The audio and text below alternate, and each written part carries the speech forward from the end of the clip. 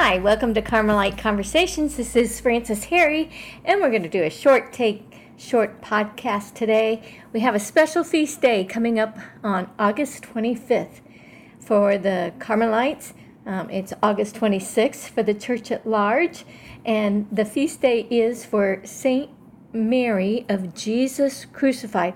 She is an amazing saint. She was born on the 5th of January in 1846 in Syria. She died on August 26th, 1878 in Bethlehem.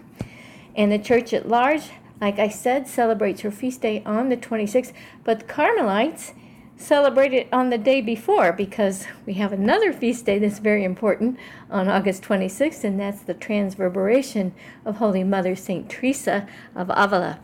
But let me just give you a few high points of St. Mary of Jesus Crucified. She was a miracle child. Her mother and father lost 12 sons in infancy, and so they decided to go to Bethlehem on foot to ask the Blessed Mother for a daughter, and promised her that if their prayers were answered, they would name her Miriam, after Mary, and would offer for the service of God a quantity of wax equal to her weight when she is 3 years old, and that was a really big thing. And so Miriam was born on the eve of Epiphany, and she is a great devotee of the Holy Spirit, so it's just interesting that she was born on the eve of Epiphany. And she lived in Abilene in Upper Galilee in a Lebanese family, and they belonged to the Greek Melkite Catholic Church. She did have a little brother, Paul, who was born 2 years later, so they got a double portion there. Miriam's nickname, as we call her in retrospect, was the Little Arab. Now, when she was only 3, she was orphaned because her parents both died within days of each other, and so she was adopted by her uncle, her brother by an aunt, and the brother and sister, Paul and Miriam, were never to see each other again. It was so sad. They were separated. Now,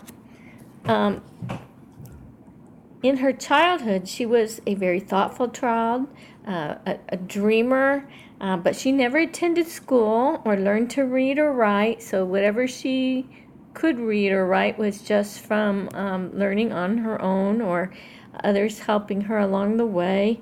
But this absence of education really just put an accent on her interior life and how she reflected on things. And there was one incident when she was playing with a cage of little birds, and she wanted to give them a bath, and they died as a result of that. And heartbroken, she was burying them when she heard within her heart a voice say, "This is how everything passes. If you give me your heart, I shall always remain with you." Now that was only the very beginning of a life that was really miraculous. And so I'm going to touch on that just very briefly. She actually had someone when she was, I think, 12 or 13. Her uncle wanted her to get married, as was the custom at that time, and she wanted to be committed to Jesus, and so she did not want to do that. But anyway, she got away from that, but there was a person who came along and wanted to convince her to become a Muslim, and she said, no, I want to stay Catholic. And he got really angry with her, and so he tried to cut her head off, left her for dead. And the miraculous thing was she woke up with her neck healing, and a lady in blue was giving her this delicious soup and was taking care of her in what was like a cave. Now later, Miriam would attribute that to be the Blessed Mother. It was a miraculous healing, and from that point on, Miriam had trouble talking, had a kind of a croaky voice because of the injuries. Now, there were other miraculous things that happened as she was on her way to become a nun, first in one place, then another place, ending up in the Carmel. And I could go into that, but then we would have a long podcast, right? So let me tell you, though, she's a miraculous person. I mean, there were many charismatic gifts in her. She had ecstasies. She levitated to the tops of trees. People would see her at the very top, and they'd see her coming down, touching lightly just the tops of leaves coming down. It was an amazing thing, and many people testified to that. She also had the stigmata in her hands and her feet and her side. She also experienced the transverberation of the heart, just like Holy Mother Teresa. She had apparitions, prophecies, mysterious knowledge, bilocations. She had angelic and demonic possessions, which was really interesting. And that requires some real intense study to have some understanding of that. She founded a couple of Carmel monasteries, both in Bethlehem and then in Nazareth. She helped with the Carmel in India. She was just really a phenomenal saint. One of her famous prayers, which I should have started with, is to the Holy Spirit. So let's just get recollected and let's pray that prayer right now. In the name of the Father, and the Son, and the Holy Spirit, amen. Holy Spirit, inspire me. Love of God, consume me. Along the true road, lead me. Mary, my mother, look upon me. With Jesus, bless me. From all evil, from all illusion, from all danger, preserve me. So that was one of her prayers to the Holy Spirit. So what I wanted to share today, since this world has so much violence and many people are struggling, I wanted to share with you what Miriam wrote. This was titled A Prayer in Time of Desolation. So this is Miriam's words, and I think that we can really identify with it and be encouraged by it. So let us quote Miriam. You ask me to be willing to be deprived of your presence, Lord, but I cannot accept it. Make me suffer all you want, but do not leave me without you. My God, I cannot go on anymore. My heart grows faint in its weakness. See, my soul languishes. My heart yearns for you. Lord, come to me. I cannot live without you. You are my life. I'm like a corpse without you, a rotting body moldering, which falls into dust. I am dust. This handful of dust calls upon you. Hear its cry. Come and gather it to give it life. Otherwise it will remain on the ground and be mildewed. Oh, my salvation, come and warm this moldy dust. Melt this ice in my heart. When the sun is hidden, the ice becomes stone cold, and when the sun appears, the ice melts. Such is my soul, Lord. If you leave it, it freezes and becomes stone dead. When the soul separates from it, it becomes cold, then green, then black. Then the worms consume it, and it turns into dust.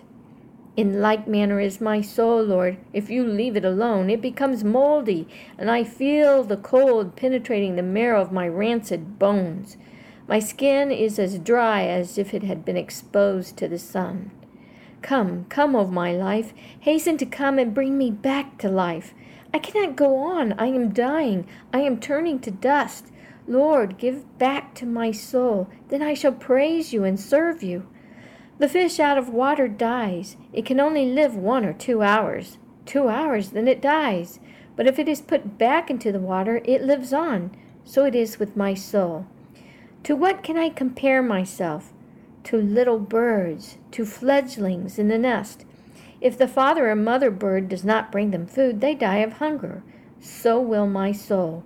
Without you, Lord, it shall not have nourishment. It cannot live. To what can I compare myself? To a little grain of wheat. If the dew does not fall, if the sun does not give it warmth, the little grain acquires mold. Likewise, my soul, Lord, if you do not let fall the dew of your grace and the rays of your sun. But if you give it your dew and your sun, the little grain will be moistened and warmed. It shall take root and shall be a plant. It will give good wheat in abundance. If the roots are torn away from a tree, it withers out and dies. It is no longer of any use except to be cut down and thrown into the fire. But even if only a small root is allowed to remain in the soil, the tree remains green and brings forth leaves, flowers, and fruit. This is my soul, Lord. Without you, it has no roots. It is good for nothing and unable to bear any fruit. Like a branch that has been separated from a tree, so my soul withers. The fruits hanging from this branch cannot ripen. They remain unripe, green, dry, decayed. This is my soul, Lord. But if the branch remains attached to the tree, it is beautiful and brings forth much fruit. There's a time for everything. There's a time for frost and snow. Then the tree is dry. There's a time for the dew, for the rain, and for the sun. Then the tree becomes green. It brings forth leaves, flowers, and fruits. There's also a time for pruning the tree. At present, my soul is like a piece of dry wood. If you leave it, it will be useless and will eventually rot and turn to dust. But if you throw this little piece of wood into the fire, it will burn, become charcoal to burn incense before you. Throw this little piece of wood, Lord, into your furnace to make it burn into charcoal, and it will burn fragrant incense before you. You asked me to make 3 sacrifices, Lord. Not only 3, but 6 if you wish. You know I desire to please you in everything. If my eyes can please you, take them. My ears, take them. My tongue, my mouth, my nose, take all that can please you.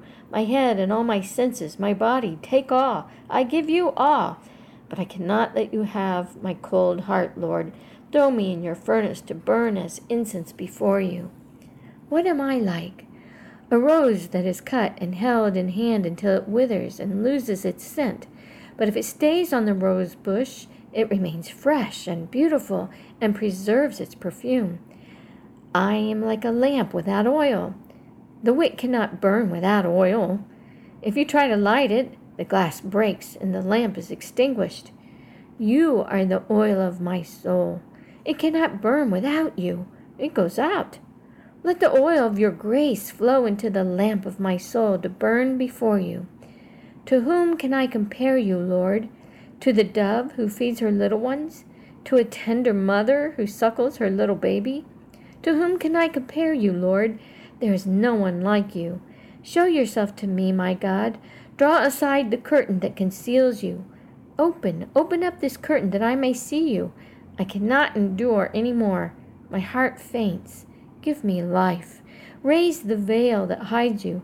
I cannot live if I cannot see you. Come, Lord, hasten to show yourself. Amen. So that is a long prayer of Saint Mary of Jesus Crucified, a Discalced Carmelite nun, mystic, when she is in a time of desolation, when she's feeling really dry, really arid, even feeling repugnant for her duties in life. And yet, she shows us in her word and, of course, in her example of her life to persevere and to have great hope. And hope does not disappoint.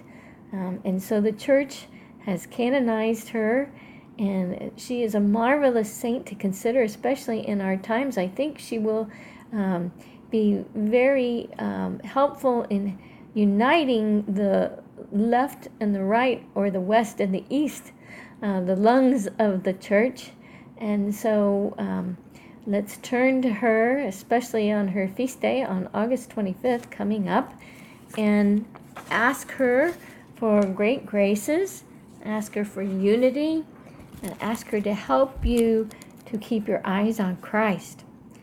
And so I'd like to end with another prayer to the Holy Spirit, and I just hope that you've enjoyed this short take on St. Mary of Jesus Crucified. So again, a prayer by St. Mary of Jesus Crucified to the Holy Spirit. In the name of the Father, and the Son, and the Holy Spirit, amen. Source of peace, light, come and enlighten me. I am hungry, come and nourish me. I am thirsty, come and quench my thirst. I am blind, come and give me light. I am poor, come and enrich me. In the name of the Father, and of the Son, and of the Holy Spirit, amen. Thank you for joining me on this short Carmelite conversation.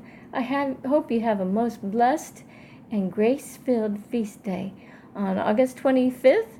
If you're in Carmel and celebrating St. Mary of Jesus Crucified on August 25th, or for the church at large on August the 26th, the day she actually died.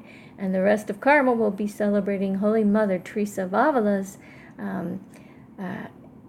transfiguration of her heart, which is the wound of her heart was really big. So thank you, and God bless you.